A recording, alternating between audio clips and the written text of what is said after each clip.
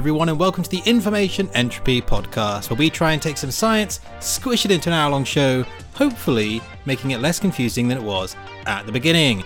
This week, we are talking Parasites. If you want to follow us on Twitter, at InfoEntropyPod, Instagram, Information Entropy Pod, TikTok, at InfoEntropyPod, and Spotify, iTunes, wherever you like to listen. Shout out to wherever you are listening from. If you can give us a like, rating, comment, share, whatever it is, even if you just want to copy the link and not send it to anyone, that still counts on some platforms. So yeah, I'm Tom Jenks, joined as per usual by Mitchell Gatting. How are you, mate? I'm doing well. How are you? Yeah, not too shabby. Good. I'm actually a little bit ill, so. Oh no.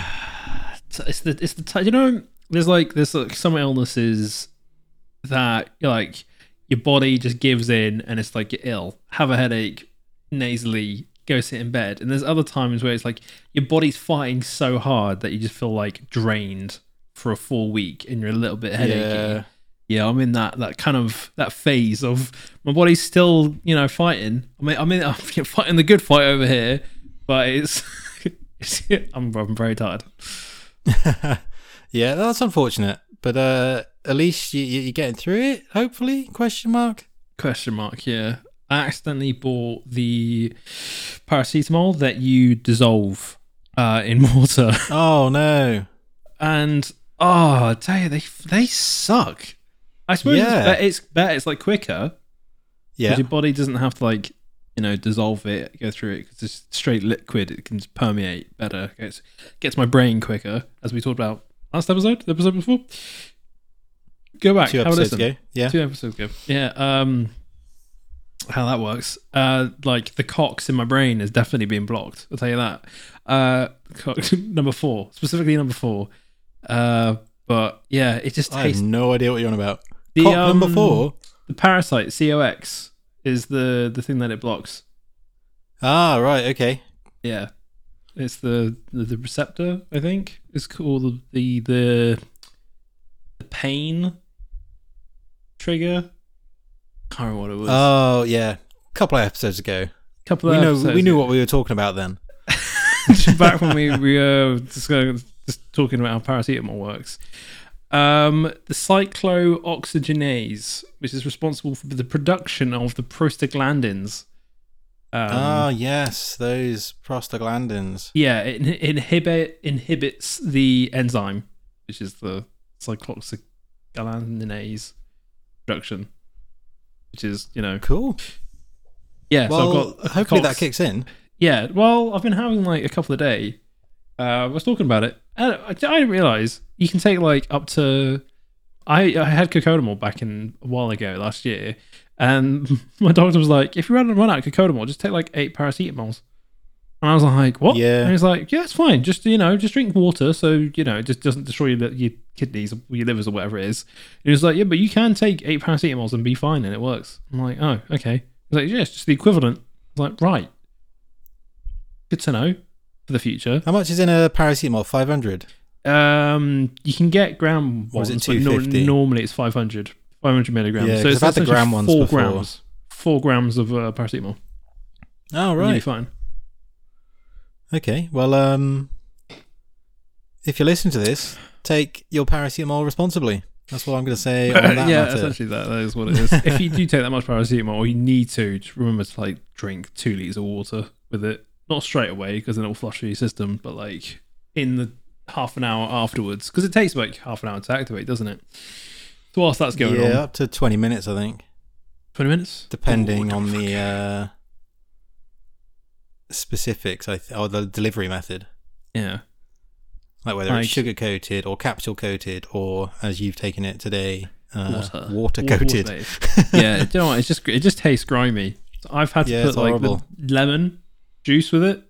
Okay. That's been my workaround. Especially when you get to the end and it's just yes, a slurry. Preach. Yeah. That sucks. Yeah. Right. All right. Well, today paracetamol. Parasites. That's what I meant.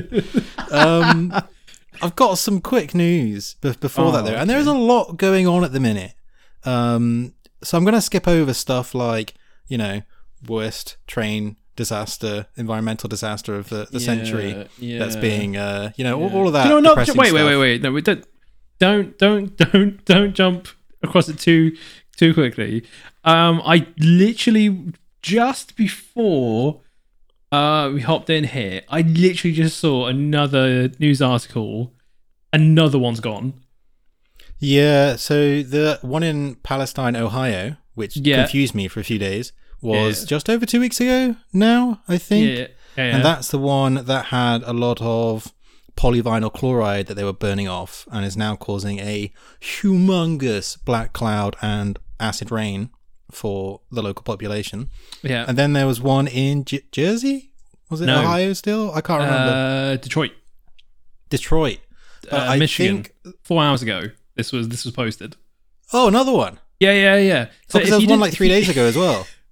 And there was another one in North Suffolk again. So if you didn't realise at this point, America kind of like just stopped investing in its infrastructure about 40 years ago. Yeah, but also a specific orange knobhead.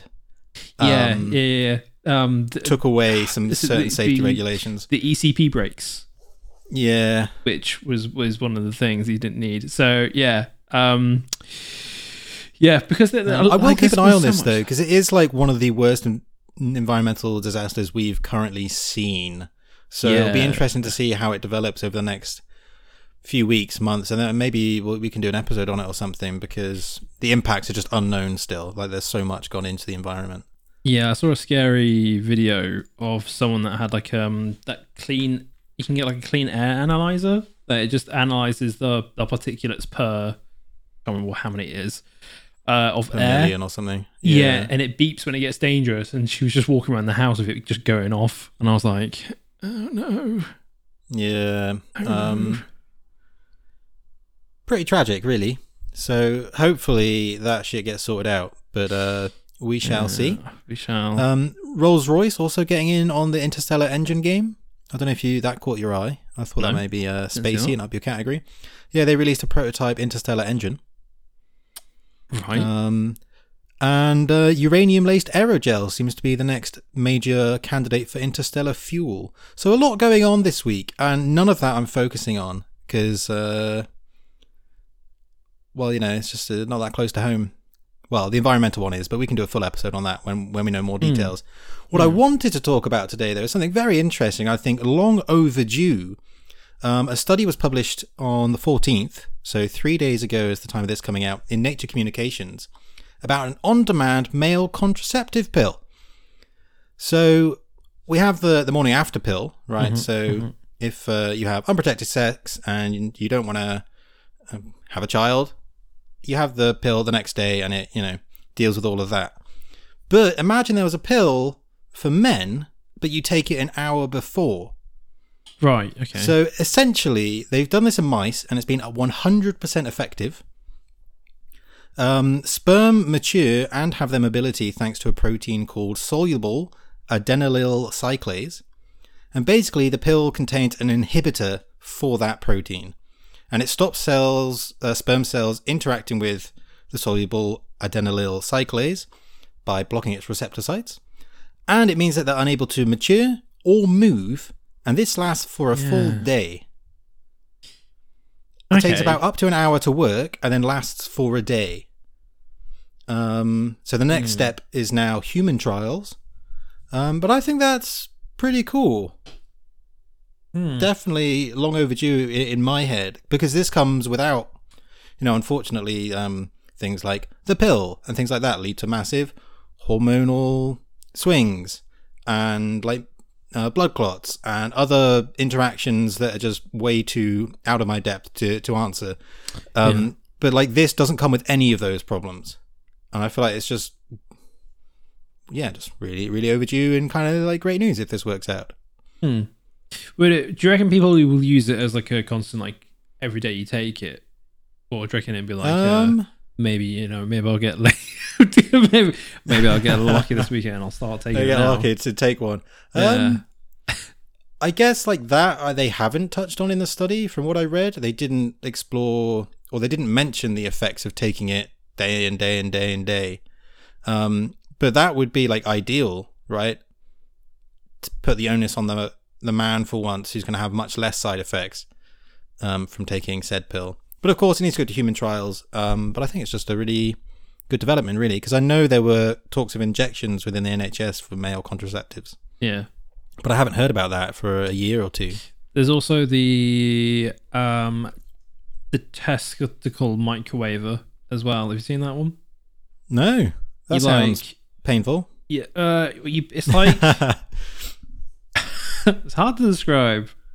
It's like the shape of a Pringle on the bottom of it, but then imagine it like it's like a cup, and you put your testicles into. I'm making it sound like you take them off. It's like you you put you cup your balls, right? Around the balls, and it like kind of like vibrates or emits something, but essentially stops production for a set amount of time. Okay. Yeah. Oh, I hadn't heard of that. Yeah. That one I think scares me a bit more because like you could overdo it. Yeah. Self-use. Yeah. That's one that like, in the back of my mind is like, if you keep using this, surely eventually it'll do some damage. Like yeah, you'd imagine so. Yeah. But yeah, so hopefully exciting stuff coming forward in terms of the male contraceptive world. Right. Parasites, not paracetamol. Yeah, Parasites. I've actually got some facts today. I've also got some facts as well. So that's 2 weeks in a row. I'm keeping a tally. What have you got? So what? Just in general, or the facts?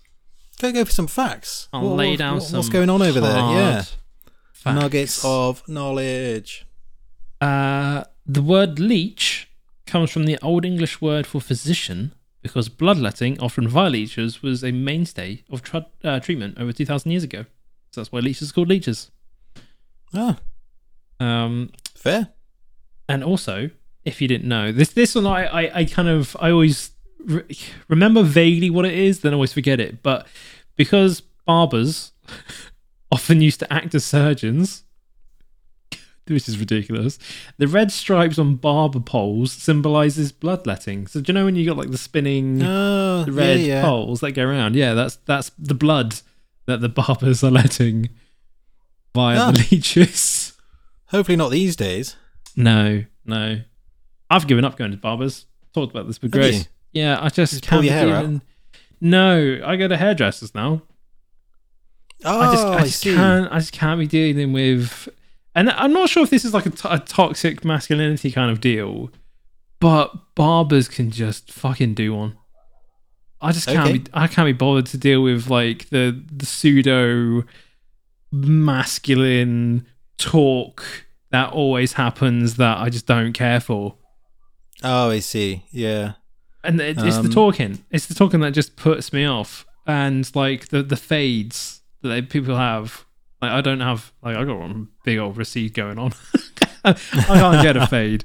But I just find it intimidating and horrible and just not a good experience. That's fair. I'm not sure if this is like a me thing. 100% a me thing. No, it's not a you thing. That is a common thing for sure. I used to prefer going to the hairdresser. Now I'm a student, so I can't afford that.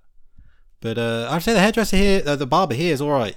He doesn't care if you talk. Like I feel like he prefers not talking. Oh, that's so that makes it better. That's the dream. Makes it easier. Yeah.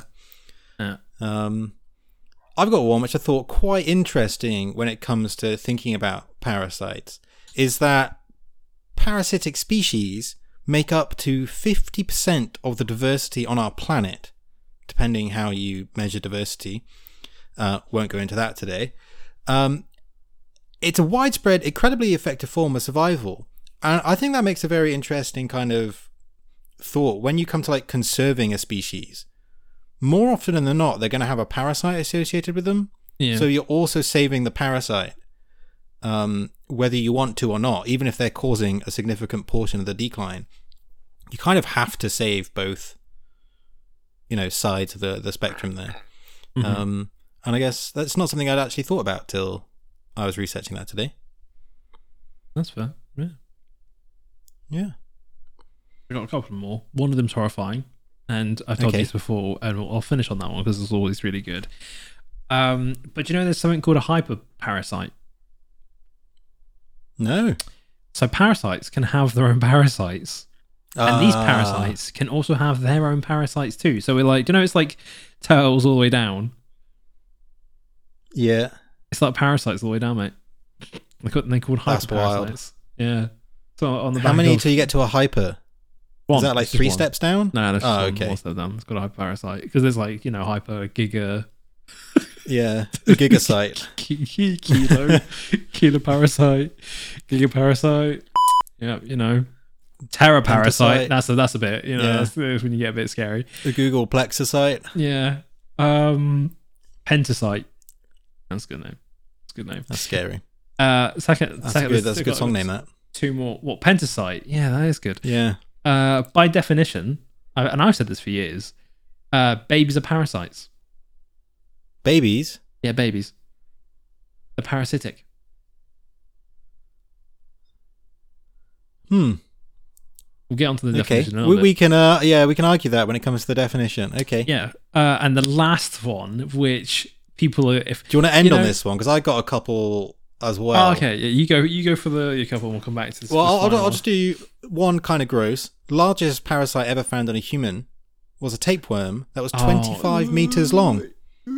Tapeworms. That was 82 feet for you non. How much is that in people. meters?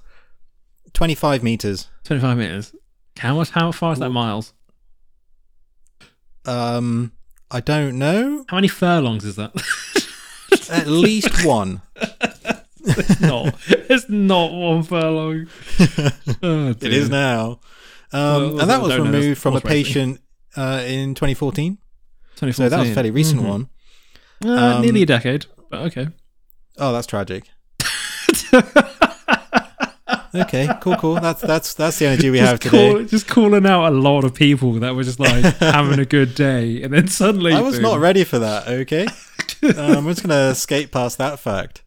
And the next one, I came across this from a seminar that was given at uni by someone working with this and trying to save monk seals. And it's a really interesting dynamic between a parasite called Toxoplasmosis gondii, which basically is a parasite of cats. And perpetuates its life cycle through cats. And I may come back to this later because it is very interesting. But other than cats, it'll affect anything that kind of ingest it, really, including humans. In the US, at any given time, it is predicted that 11% of the population is infected with this parasite. And multiple sources claim that this number can rise up to 60% in other places in the world. Yet none of those sources claim where that place actually is. So I feel like they're all just kind of copying it from each other. Anyway, you may be, if you've got a cat, go get checked. I mean, it's not really going to do much to you, but you'll know. Maybe you have it. Just to scare you, cat people. This is why dogs are better. So I went there. The reason that I always remember toxoplasmosis is because there's a lot of, if you are pregnant and you get the infection, there is a high chance that your child could have hearing loss. And when I used to work you're right. When I used to work at the deaf school, it was one of the things they talked about is like, and they can get it easier, or they have it. They're more likely to have it. I don't know what it is, but it was a case of like it can be passed congenitally, so from mother to child. Yeah. Toxoplasmosis. Yeah. All right. What's your fact to end on then? Oh, my absolutely fact. If your pillow is more than 2 years old, 10% of its weight is mite feces and dead mites. It's ruining lots of people's days. Okay, so I'm glad my pillows are new. Yeah, we got new pillows as well. I'm gonna. So what? I should be changing them out yearly. Is that a thing? Because even at a year, that's 5% weight. 2 years. Yeah, I reckon you can go for like Basically, 5%, the threshold of when you want to change your pillow is how much of a percentage of the weight you mind being dead mice and mite feces. Yeah. So, like, what's your threshold? 5%? Also, 10%? I don't expect it's a linear increase because that's not how that's mites true. work. Yeah, so yeah. it's going to be exponential, surely, because if there's more mites. Well, no, there's if more it was mites to make. exponential, then eventually you just wouldn't have a pillow. Like, Yeah, it's that's the probably case. kept at a Okay, sustainable yeah, population, critical right? mass of mites. Exactly. Yeah. So the dead build up at a constant rate, I'd imagine. Once you get that maximum threshold. Once you hear that, if there's any biologists listening who really have nothing better to do, and there's been a lot of scientific studies in the history that have been like, why? Maybe do this. Find out what the critical mass of mite to pillow ratio is. Do a poll. Those always go well. What's your threshold of pillow to mite weight? So yeah, that's disgusting. Cool. Where do I'm you gonna start airing out my 4 out of 5 biologists recommend you change your pillow after 2 years. That makes sense. Right. 20 minutes into the show. Parasitism. Yeah, well, we haven't not been talking about it, but let's do like a very true. loose. What is it, mate? What is Loosey-goosey it? What baby. is a parasite? Parasitism, I've gone for the more rather than a parasite specifically, is a type of symbiotic relationship between two organisms in which one organism, the parasite, lives in or on another organism, the host, and the parasite benefits at the expense of the host, deriving nutrients, energy, shelter from the host, while the host is harmed in some way, maybe through reduced growth, reproduction, or survival. I got confusing because I thought symbiotic meant they like work together. No, symbiotic just means two things together, and they have an Okay. interaction.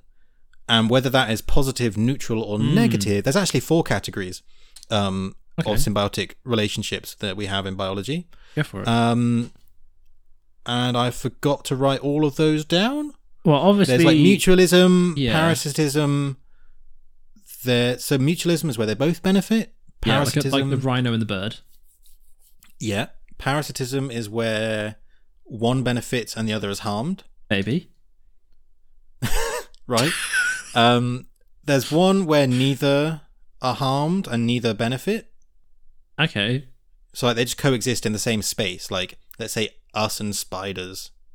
Like they kill flies. We don't really bother them. They don't really bother us. Okay, that's interesting. Like house spider, not like black widows and tarantulas that are running on water.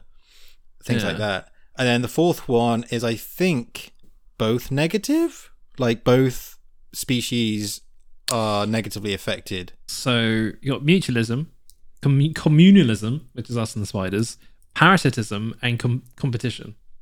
Is the last one. There we go. Competition. That makes sense. Yeah. So yeah, but parasitism is what we're on today, and yeah, there are many different types. Oh, a vector is probably worth defining as well. So if a host is the species or individual suffering from negative effects, right? The parasite is the species or individual benefiting from the relationship, and a vector is very critical to like the life cycle of parasites and is normally like an intermediate species. So, or an intermediate like scenario. How do children get worms? Well, they eat poo, right? Poo is the vector in that situation, right? See. The way that Vector. infection occurs. It's a mathematical term, Tom. It's Well, represented by an arrow with both direction and magnitude.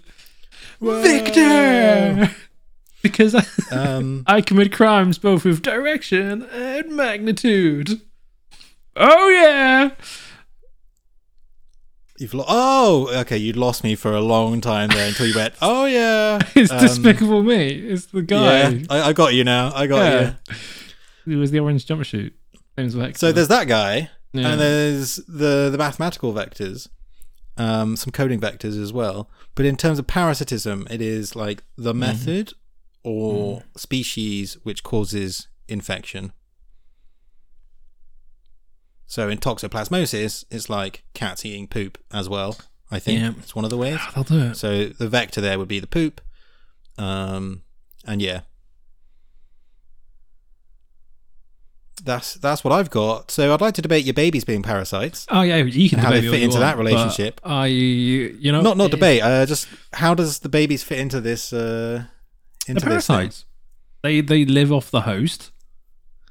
Right. By definition, that's parasitic. But the host doesn't get anything. Is it detrimental to the host? Yeah. But they do get something. They are increasing their reproductive fitness. They're what? No, they're not. That's not a thing. Of course they are. Reproductive fitness? Yes, it is. What Reproductive is that? fitness. They're passing on their genes. They're passing on their DNA. Like, I don't want to say the point of life, of course, but like evolutionarily, that's how genes get passed on, right? Yeah, but that's if they survive. So that's and a they measure get to a of reproductive age, fitness. So that if the babies get to the age to pass on, until then, I don't think that's a good litmus test. But especially in humans. But like in terms of, because the parasite definition here was while the host is harmed in some way, such as through reduced growth, reproduction, or survival. Reduced growth. So if you don't eat more because of the parasite, you will have reduced growth and become ill. Right, but they have greatly increased reproductive output. That's one of the things that you said. I haven't got the same things written down, but one of the things that you said is just one area of. So we're 1 for 1. So I've got a parasite as an organism that lives on or in a host organism and gets food from or at the expense of the host. That is. Yeah. That is their but definition. I feel like I'm going that's an unwilling symbiotic relationship. Like most people, I want to say most people plan to have a baby. Not everyone plans, but like it's happening, and it's like of your own species. Like I'm wondering, can you parasitize your own species? Yeah. Interesting. Okay, let us know what you think at home. At Info Entropy Pod. I'd like to hear people's thoughts on this. That's an interesting conversation to have. The human fetus and the placenta have a different genotype from the mother. The fetus has been described before as acting in a parasitic way. It avoids rejection by the mother and exerts considerable influence over her metabolism for its own benefit, in particular, diverting blood and nutrients. So, can be debated. So I typed in "our baby's parasites," and the first thing is like, so the fetus isn't a parasite, and the sentence before that is very questionable. And then I looked at it's Cora. Okay, I should not be looking at this. The placenta really does act like a parasite, apparently. Yeah. So scientifically speaking, a fetus is parasitic. Couple of reasons. First one, there are many debates about this in the scientific community. There's loads. Wow. But first point, you said about it having to be a different species. Not true. In intraspecies parasitism is a reality. Anglerfish and cuckoo bees have egg-based parasitism. Okay. We talked about cuckoos and cuckoo bees. We did, yeah. Last week. Yeah. Yeah, so there's a few. This guy has 9 points. Cancer cells share the same DNA as the person afflicted with them, and cancer cells. That's true. Cancer is a parasite. I could agree with that. Mm-hmm. I just think like none of these things are willing, but like a baby can't. It just increases reproductive fitness. So in my head, that's like a good thing by and large. But I'm thinking about it from a very biological perspective. Of course. Okay, interesting. If anybody wants to come on and debate, let us know. Oh, 100%. Come on up here. So one of the reasons I find parasitism so interesting, and I went down a massive rabbit hole at uni today instead of doing the work I should have been. And one of the things I come to, and I always come to this example because it's not quite as disgusting as your pillow one, but if you think about it happening to like you, it kind of is, and this doesn't happen in humans, luckily. So, Cymathoa exigua, or the tongue-eating louse, is a parasitic isopod, and imagine a wood louse, and it's like half white, half black, doesn't have a massively hard shell. This is what it does. The female enters through the fish's gills, right, and comes to the mouth. What it then does is, using its front claws, it severs the blood vessels of the tongue in the fish, and then just waits for a little bit until the tongue suffers necrosis from a lack of blood and falls off. Maybe the fish swallows it. We don't know. The parasite, then, using its hind legs, grabs onto the remaining tongue stub, right? So it leaves a little bit so the fish can still move its tongue around as it normally would. And then the parasite just becomes the fish's tongue. Yeah. As soon as you said it about the tongue thing, I was like, oh yeah, I have read about this in the past. Yeah. Obviously, this is beneficial for the parasite because as food comes in, it just gets to take little nibbles as stuff goes by. It also spends its life as a tongue. Could be relaxing for some. Get to see the sights out of the fish's mouth. Obviously, it's bad for the fish because, losing your tongue's not great. But other than losing the tongue, like, this parasite is so perfectly adapted to be a pretend tongue that as soon as the parasite reattaches, the fish doesn't lose that much. So obviously it's not great that it loses a tongue, but then it gets a replacement prosthetic tongue that just steals a little bit of food. Yeah. And then the male version of this parasite sits in the gill arches of the fish and just kind of constantly also steals food and supplies the female with sperm. So yeah, I kind of think about that, and I'm glad I'm not a fish sometimes, Sometimes you have those moments. I'm glad I'm not a fish, because, yeah, it really does. But that's one of my favourite examples to bring out, because it's just really, really bloody interesting. Yeah. Of all parasites ever. It's just like a really unique one that really shows because parasitism in terms of evolution is just such a massive power play. Like, I'm going to parasitize and specialize so much that I can only affect you and replace your tongue. Like, how did we get there? Like, what happened in evolution to make that happen and become so specialized? It's just really interesting to me.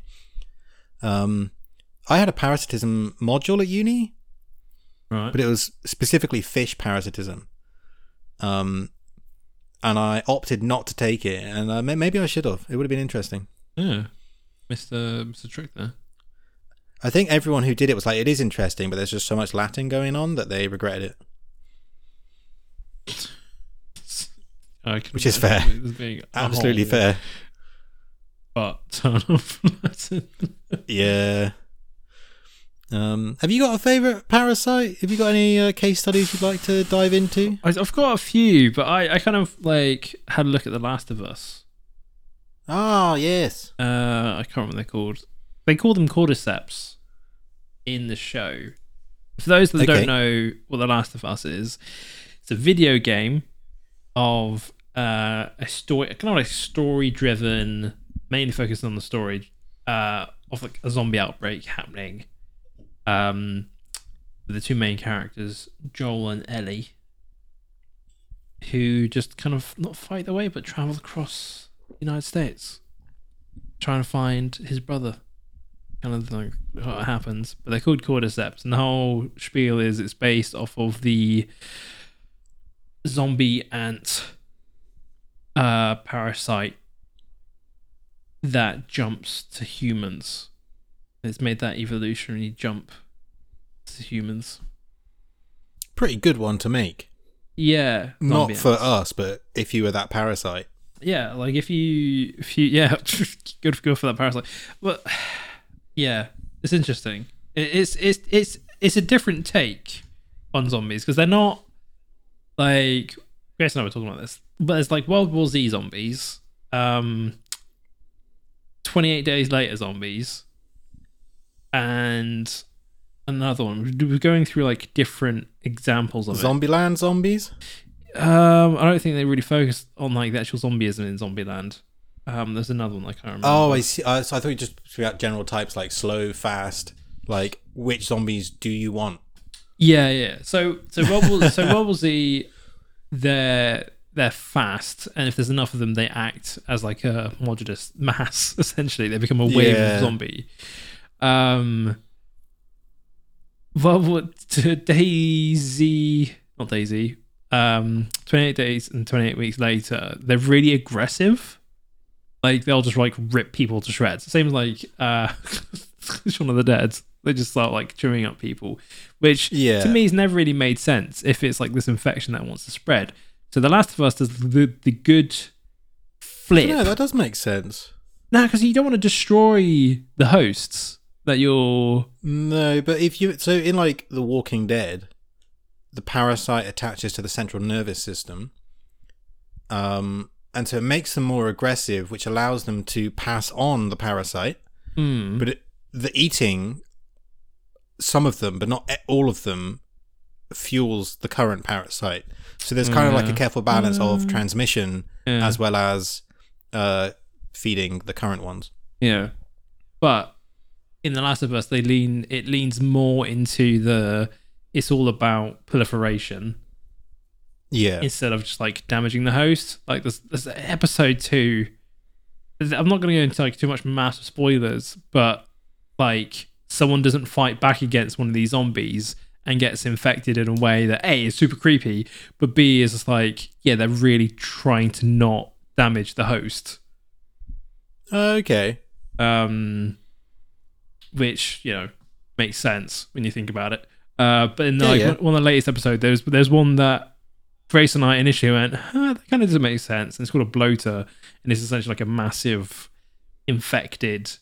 And we kind of came to the idea of it's like a warrior ant, like a soldier ant, that if there's, humans that are stopping other infected going round, it'll bring out this soldier ant to take down that one human that is damaging its proliferation cycle.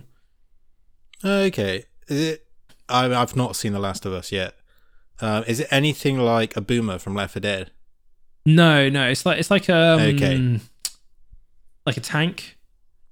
Okay. Like just imagine like you've got one like twice the size, big bodyguard, and beefy. Okay. Instead of like infecting this one guy, it just rips his head off.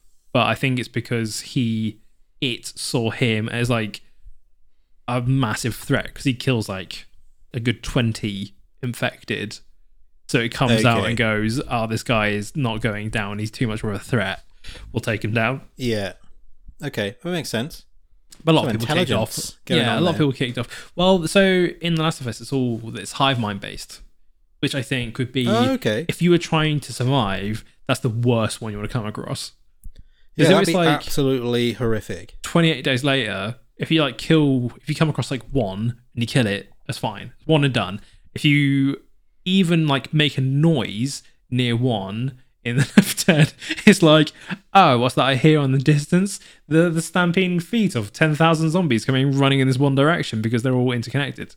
So it takes that like parasitic.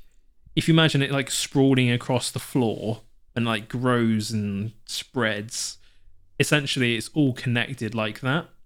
So if you like step on the floor, if there's like the cordyceps like strands, that will alert them to your presence as well. Oh, it's not great. Yeah, it's not just like the fungi's in the humans; it still exists in this world as well. That sucks. Yeah, great adaptation. Oh, it is great. Really good adaptation. Good spin on the whole like zombie thing. And they do it really well. Like the clickers is so in the game there are as an evolution of there's different ones and they get to different stages, but essentially I'll go back to a runner because they found something out. Well, they released some information about them, which I think is absolutely horrific. But a clicker is like third stage their whole head becomes looks a bit like a mushroom, like an open, not like a stereotypical mushroom, like a was it a brown top? Right. One of the ones that looks like a V. Like a almost like a collection of scarlet mushrooms or something. Yeah. And that essentially takes over the whole face, so they can't see anymore. So what they do is they click their teeth together and use echolocation. And nice. It's absolutely terrifying because there's one point you just hear this and you're like, oh no, run very quietly for cover. Yeah. But they released some information about when you're at that first stage where the parasite's in control of the brain and it's not taken over enough there. Essentially, you're still awake but not in control, and it just feels like you're having a nightmare or like a bad trip, and that you're attacking your loved ones in a nightmare, but actually you're doing it in real life. And I was like, I'd rather just kill me. I'd rather just Walking Dead style, just killed the brain and then, took control. That's kind of traumatic. Yeah. So for people who don't know maybe about the zombie ant thing or I was gonna how that go would back. even translate to humans, do you want to cover that? So the cordyceps is a family. I'm not going to massacre this. There's lots of O's and Y's in this word and then there's at the end of it there's an E, then an A, then another E. I don't know how that works. Don't worry, I've been discussing French with people at uni and how that language shouldn't exist for how it looks. So it's like just give it a go. Orphiocordyceptaceae is like the full Latin, the family name. Okay. It's a widespread genus. First described scientifically by the British mycologist. Mycologist? Yeah, Tom Petch in 1931. And it contains about 140 species that grow on, in, and around insects. Oh, so they're specific, insect. Yeah, they've got they got their one specialization that they've gone for. Their one insect they're good with. Okay.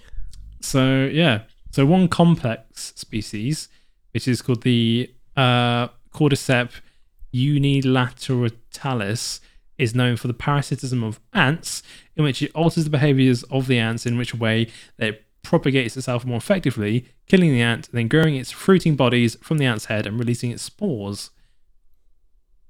A fun fact: a 48 million year old fossil of an ant in the death grip of the cordyceps was discovered in Germany. Really? Yeah. So this is the cordyceps have been around for 48 million years. And the fact that that's not they could do that then is what's even more staggering. Wow. Yeah, that's fair. Yeah. So if people are scared about it, jumping, probably would have done it before now. Yeah. I didn't realize how much information we had about parasites in the fossil record. And I came across today the fact that we know certain Tyrannosaurus rex species had parasites that caused them to have holes in their skin and bones. How do we know that? Yeah, really weird. But they were this really looks like it can't really have come from anything else, and we have kind of modern day examples that cause similar things. So that's the best guess of what it is right now anyway. That's pretty mad. You don't really think about dinosaurs like the T-Rex having parasites. No, or a zombie T-Rex. Oh, that'd be terrifying. That would be terrifying. Yeah. Well, I don't know, because it would just climb into a high place and then just spread its spore on top of a mountain. I'm trying to imagine a T-Rex trying to climb a tree. Yeah. Sorry, carry on. I interrupted there. Yeah, so I went into that because I wanted to know why and how it works with these ants. So there's an ant species called the Camptonontus leonardi, They live high up in the canopy, and they have an extensive network of aerial trails. Sounds really cool. Essentially, they just walk from like tree to tree. And sometimes the canopy gaps are too difficult to cross. The ants' trails, they then descend to the tree floor where they're exposed to these spores. It's like the danger zone. And then the spores attach to the exoskeleton and eventually break through using mechanical pressure and enzymes. Sounds horrific. Wait, the fungi breaks through with mechanical pressure. The fungi, they break through. That's just a very fancy way of saying with force. Yes. Yeah. Yeah. That's aggressive. Yeah.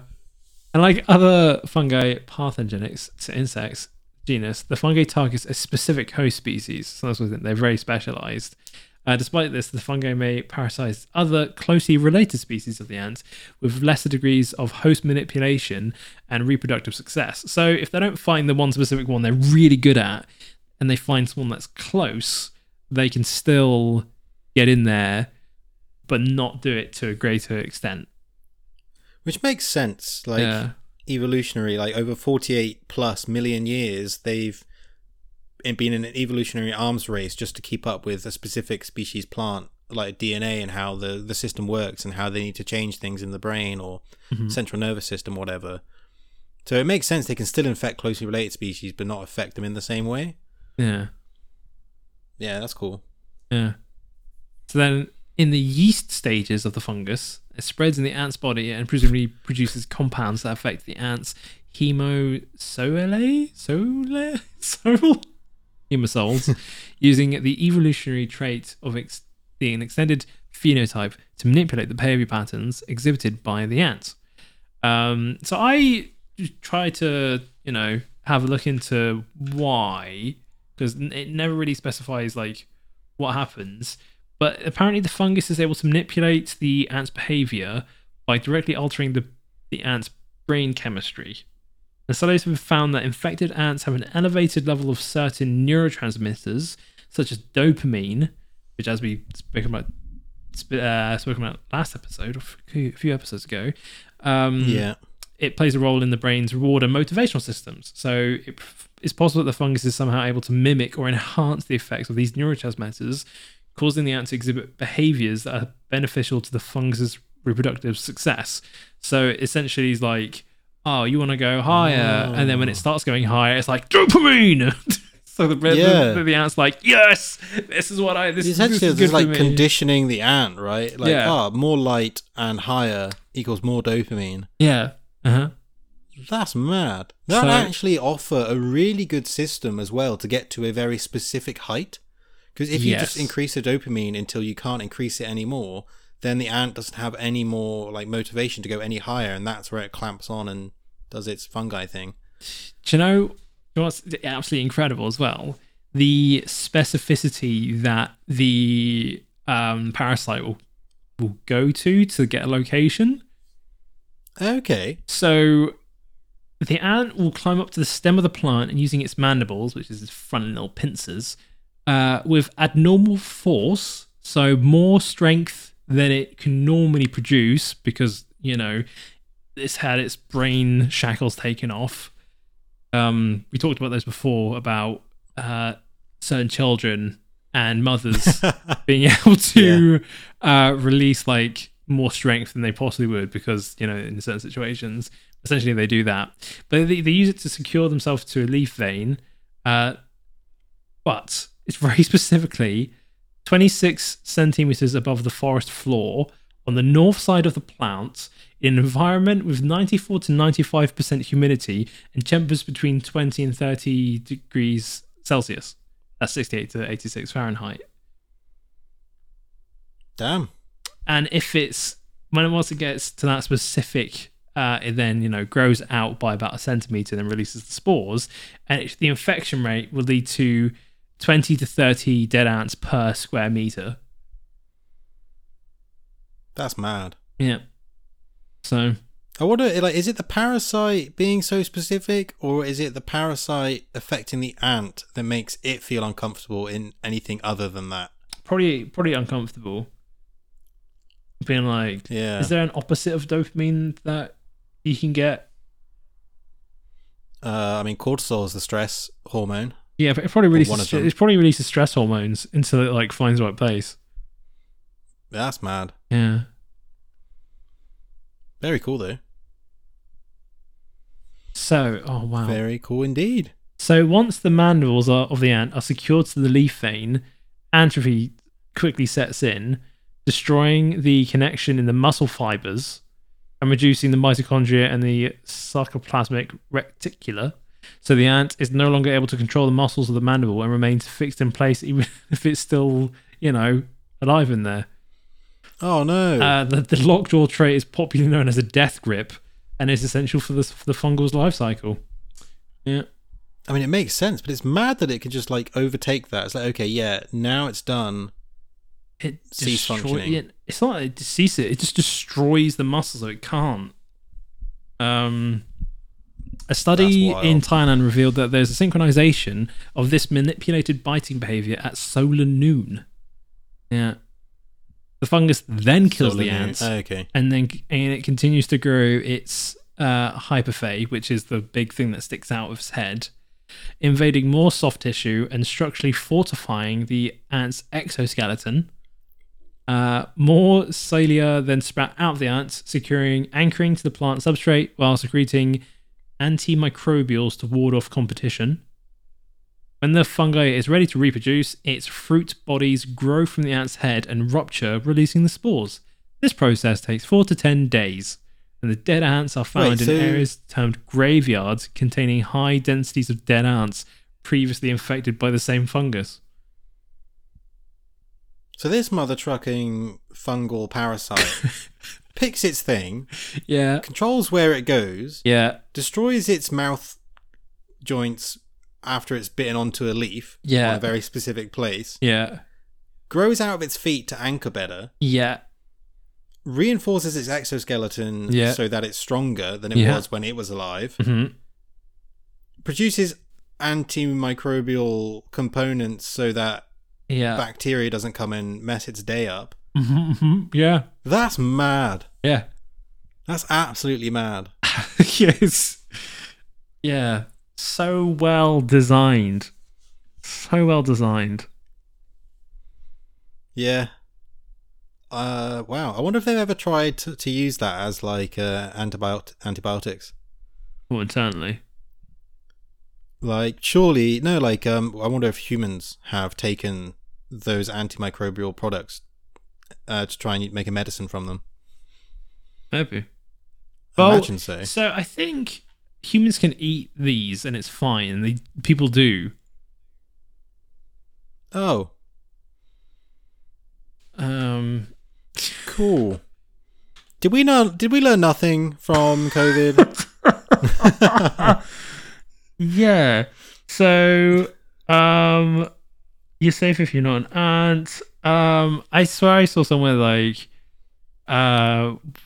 people have been eating them for ages. That's fine. All right. Well, whatever does it for you, I guess. Yeah. So, I've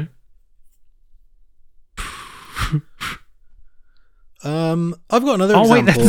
So, the decomposed plants can be psychedelic. They're also delicious. Well, that makes sense. Yeah, that 100% makes sense. Yeah, you start fair. Fucking. I was wondering whether that was going to be the reason why people were eating that you're them. Attacking your your friends and your family, and then and then you're standing on the top of a building with a flower sprouting out your forehead. On the north side, of course. Yes, in 90 to 94% humidity.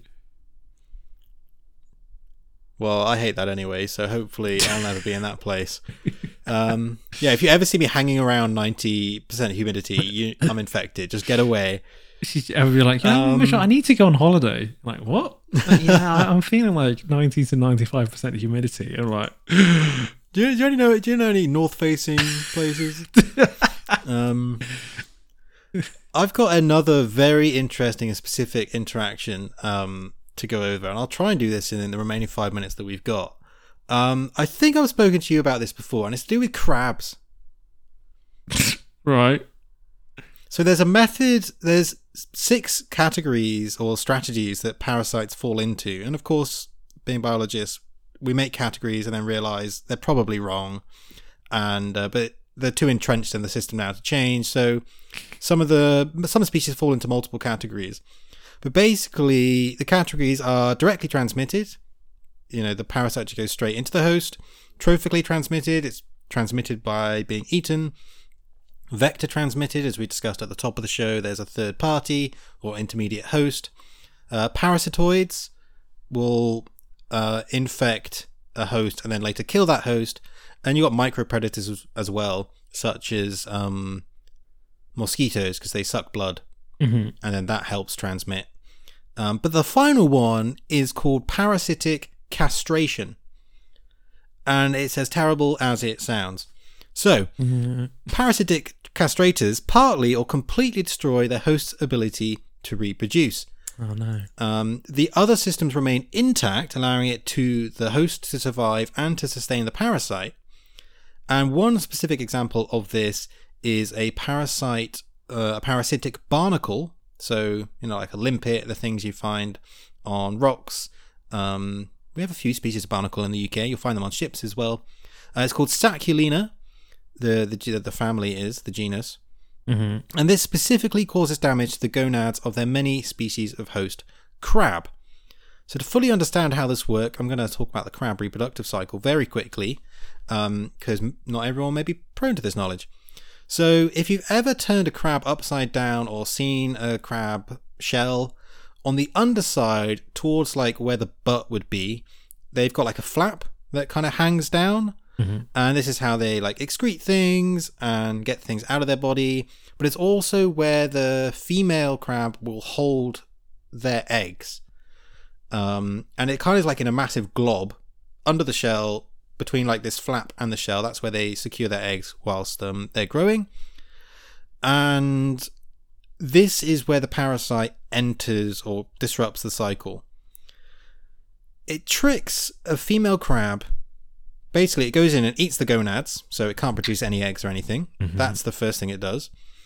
Then it tricks the crab into thinking that it's pregnant. Right. And slowly, a sac will expand into where the eggs are normally held. And this egg sac, it's not normally a sac in crabs, but when they're infected with this parasite, this basically egg sac grows over time. The crab goes round thinking it's pregnant. It's got all the hormone cues that it would have if it were pregnant. Yeah. Because this parasite can control that. Yeah.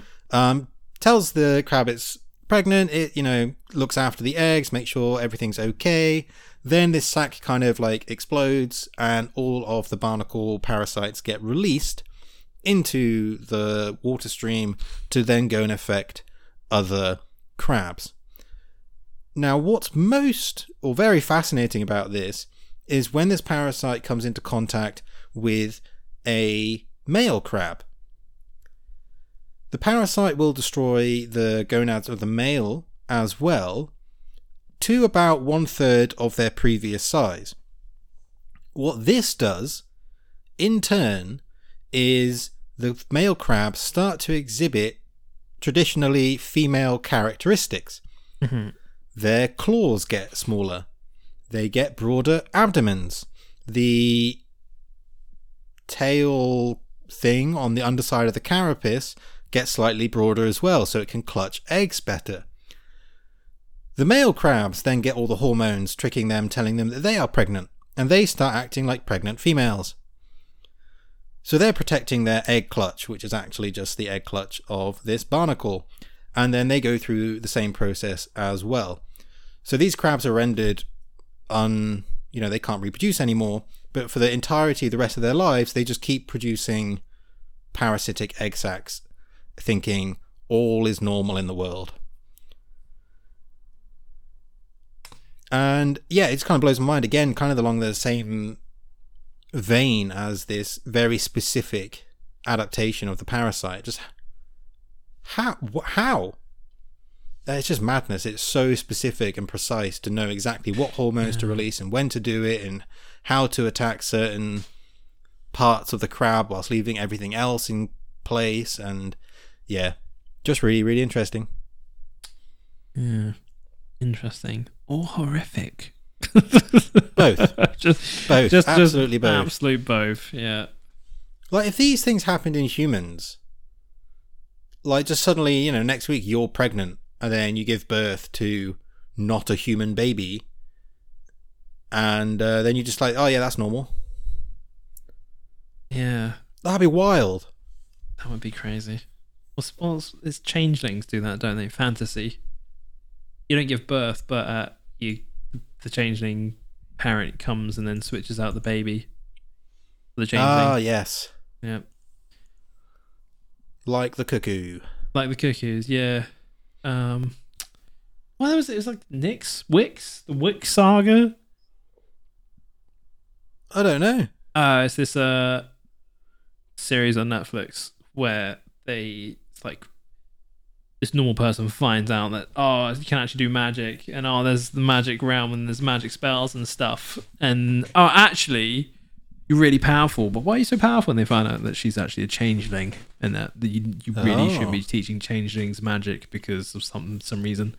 Yeah, classic.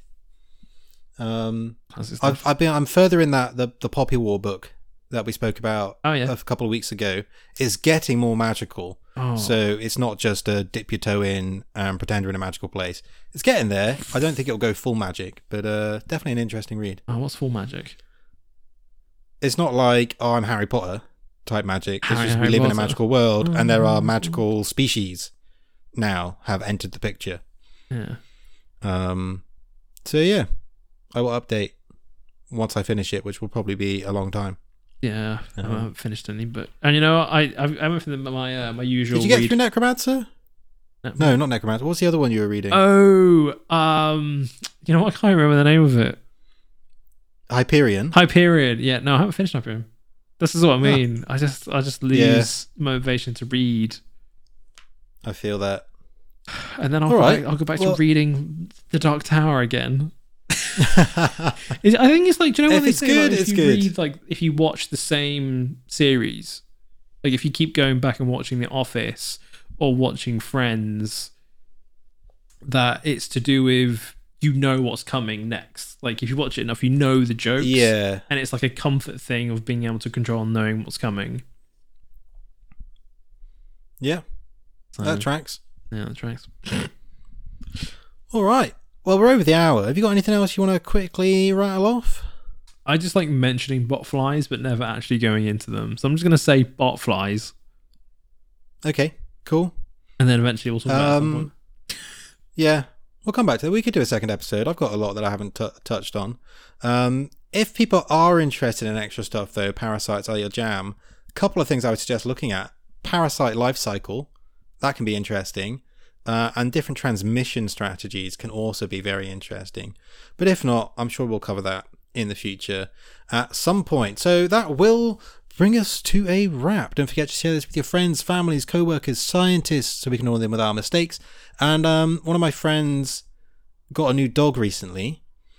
And you know that thing like where you're meant to like leave classical music on and it calms them down? Yeah. That wasn't happening. So she left our podcast on and it kept her calm. Yay. So Lou. Boomy bassy Dogs voices. love our podcast. 100% confirmed. Not 100% confirmed yet. Yeah. Yep. 1 out of 1. 1 out of 1, that's 100%. 100%. So if you want more information, fun and science, you can follow us at Twitter and TikTok, which is at InfoEntropyPod, Instagram, Information Entropy Pod, and of course Spotify, iTunes, Stitcher, whichever directory you're listening to this on right now. If you can give us a rating, a like, a share, whatever it is, we appreciate it absolutely massively. Mm-hmm. Any sign-offs from you today? No. Botflies. Cool. Right, we'll catch you guys on the flip. Peace.